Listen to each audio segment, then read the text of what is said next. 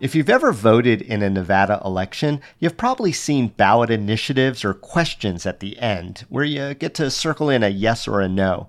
Usually they come with a novella trying to explain the pros and cons. I've tried to get through them, but TLDR, so I rely on my gut or maybe an ad or an endorsement. Today on CityCast Las Vegas, I get to talk with producer Layla Mohammed about how the ballot initiatives come to be, the ones that voters are going to vote on in a couple of months from now, where it goes right and how it can go tragically wrong. It's Monday, August 1st, 2022. I'm Dayvid Figler, and this is CityCast Las Vegas.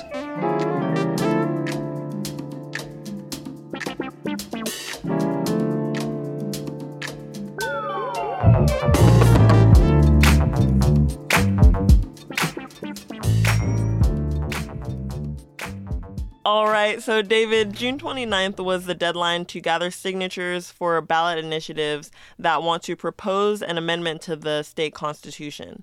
We'll see some of that in November. So what are ballot initiatives and what is that process like? So it's an interesting process. The basic idea is that either the legislature does some stuff and then they ask the voters to approve it via questions, or the citizens gather their signatures and they throw it up to the legislature, having started that process, or maybe bypass the legislature to get some things accomplished. So it's kind of interesting. It's definitely a citizen participation process, and it has a more direct route than relying on your representatives to do the bidding for you.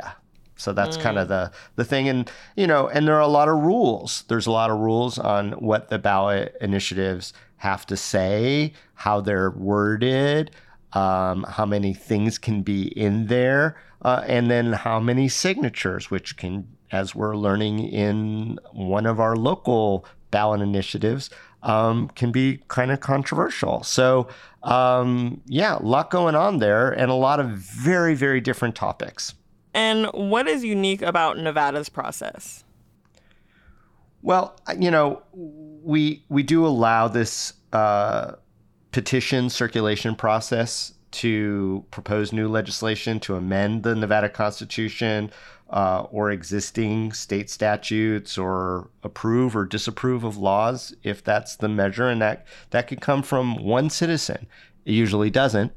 It usually comes from a special interest group or a group of people who are financed, oftentimes from out of state. But that's the process here in Nevada. And, it is an arduous process. And I think what makes it a little different in Nevada than, say, a place like California, where they could have hundreds of ballot questions and initiatives on their ballot when they go to vote.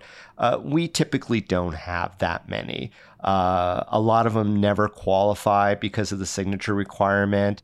So you mentioned a ballot initiative that was clouded with controversy about not getting enough signatures. I'm guessing you're alluding to the rent control measure that is backed by the Culinary Union in North Las Vegas.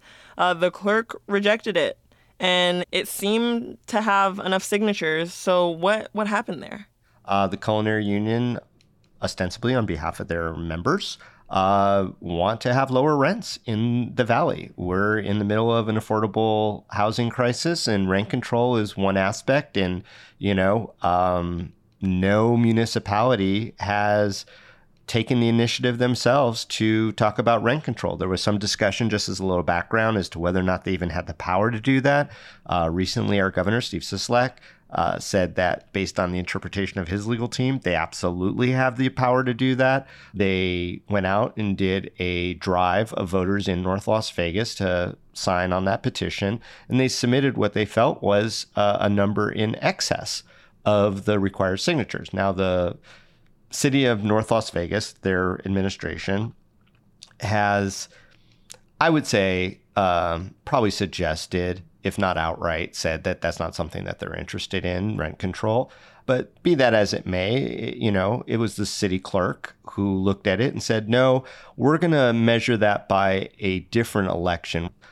So in other words, some hyper-technical reasons to reject the petition as well. Eventually, a judge will determine whether or not the clerk's interpretation of the statute regarding how many signatures and whether or not it was enough of a discrepancy to be material to have it thrown out holds or doesn't hold. And that will all happen fairly quickly simply because that election's around the corner. Do you think that there were any other ballot initiatives that should have gotten more support this election season that didn't make it onto the ballot? You know, I'm gonna switch gears on you and just do a little. I'm gonna lay down a little philosophy of Figler here. The ballot initiative is a real mixed bag. I like the idea of more direct citizen participation. If it was perhaps in its most pure form, I would be behind it a little bit more. I will also say that there have been some amazing results that have enshrined really important rights in the Constitution that were part of this process.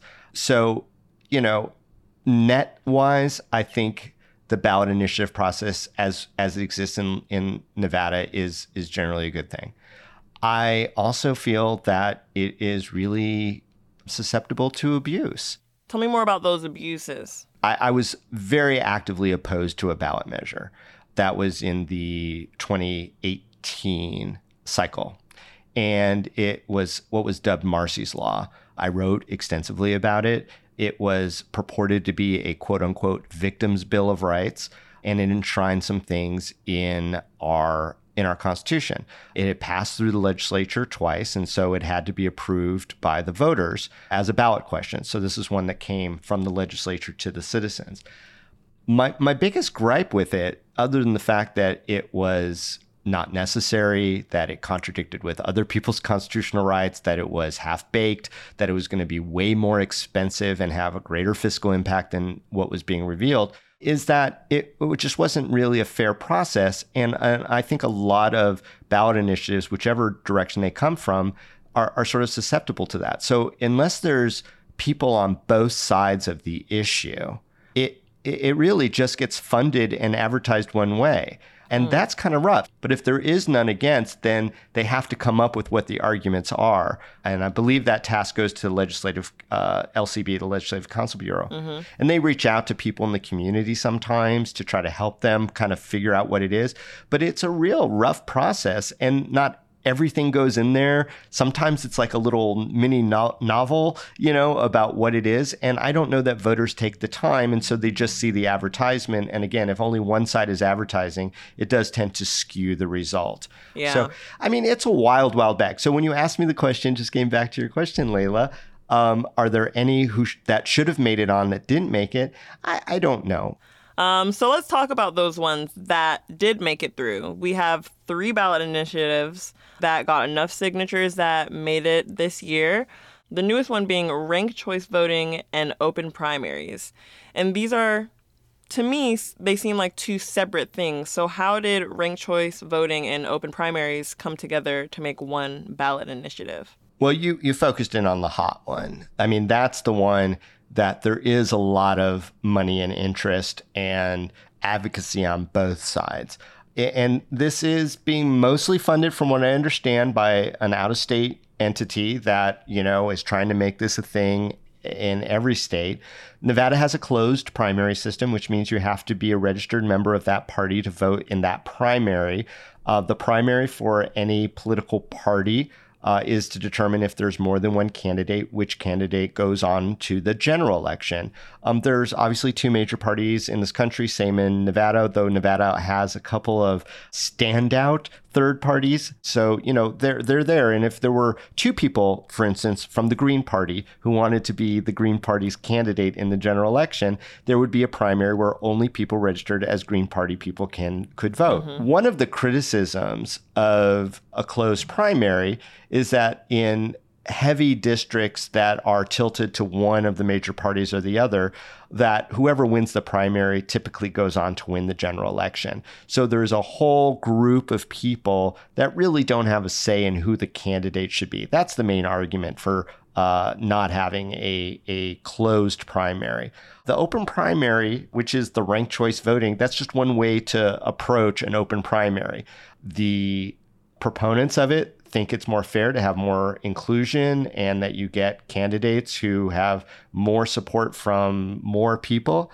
And those who are opposed to it are like, look, this is just going to lead to chicanery and people going from one party to try to find the weakest candidate to prop up for the other party and try to really manipulate the process in a way. And, both of them make really super valid points. I think it's going to be confusing. I think Nevada is really, really bad at doing things new ways, for better and worse. And so I think there would be a lot of complication and confusion that comes from it. But ultimately, this is going to be a question for the voters. That's the hot one on the state ballot.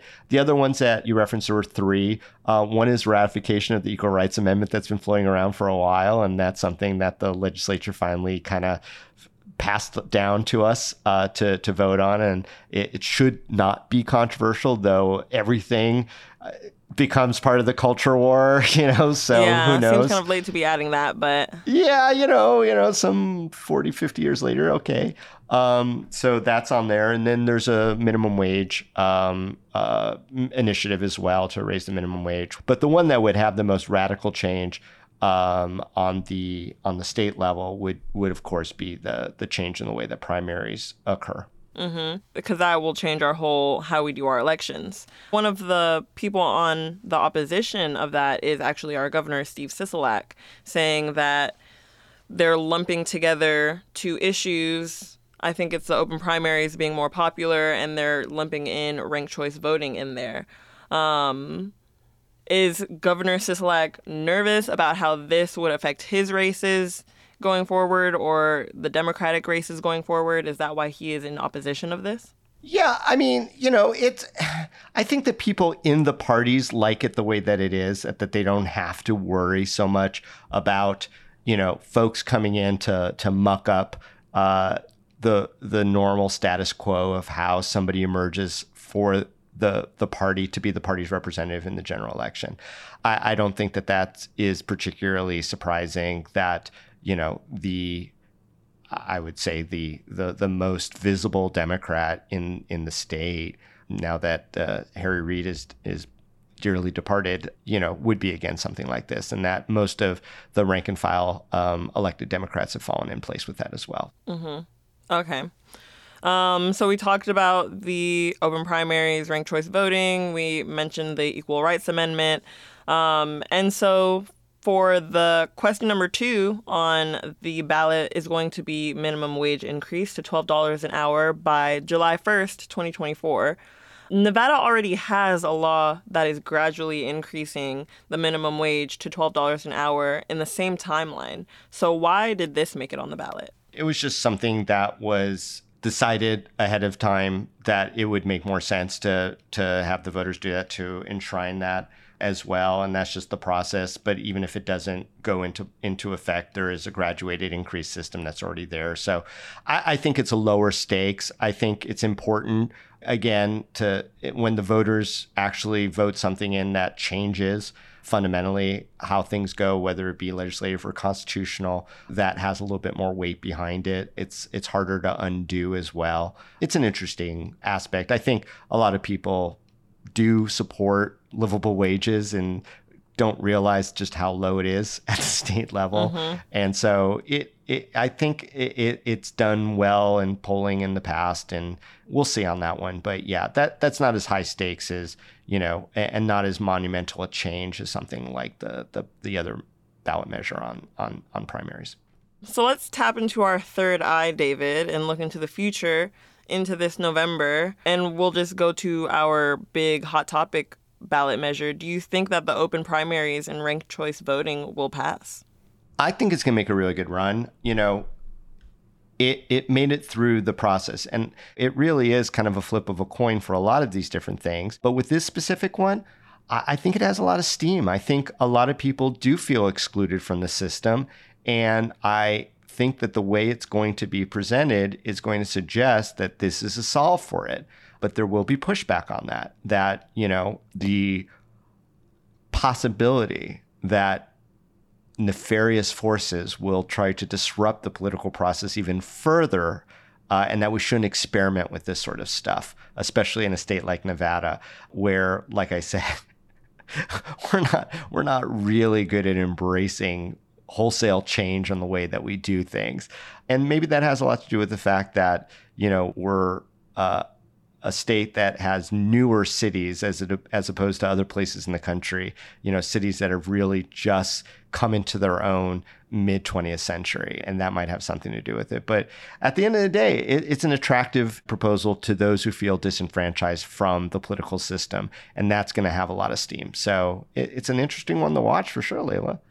Well, thank you, Dayvid, for having this conversation with me today and explaining ballot initiatives. And I look forward to talking about this more and keeping this conversation going as we full steam ahead to November. Yeah, my pleasure. I mean, I'm no election law expert. I'm just a dude who reads a little bit and loves to chat. So, I'm just going to give you a disclaimer that, this was my best interpretation of things. But at the end of the day, I'm a voter. And as a voter, it is really interesting how we do things in Nevada. And I'm looking forward to talking more about the entirety of the election cycle. And I really appreciate the chance to talk about our weird little ballot initiative process here in Nevada. So thanks, Layla. Now it's time for some news. So what's going on in town, Layla? The Siegel Group, which is the giant corporate landlord that operates the local Siegel Suites chain, has been singled out by a new congressional report. The report says the company used uniquely egregious practices to remove tenants during the pandemic when the eviction moratorium was in force. Check out our episode from June 23rd to hear food writer Kim Foster talk about these practices and how Pink Box Donuts fits into the mix. Also, it turns out Nevada is a hotbed of cybercrime. According to the FBI, Nevada ranked 5th in the nation last year in terms of victims of online theft. Those losses amounted to more than $84 million.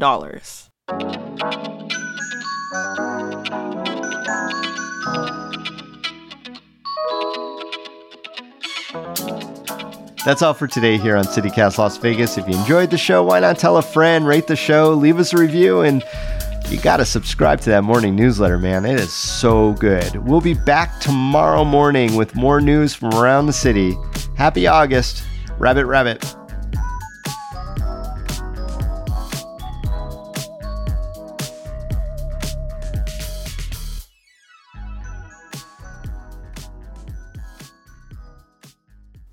So what do you want to talk about, Layla, about the ballot initiative process as it applies here in the great state of Nevada? Oh, yes. Your hosting already is kicking in.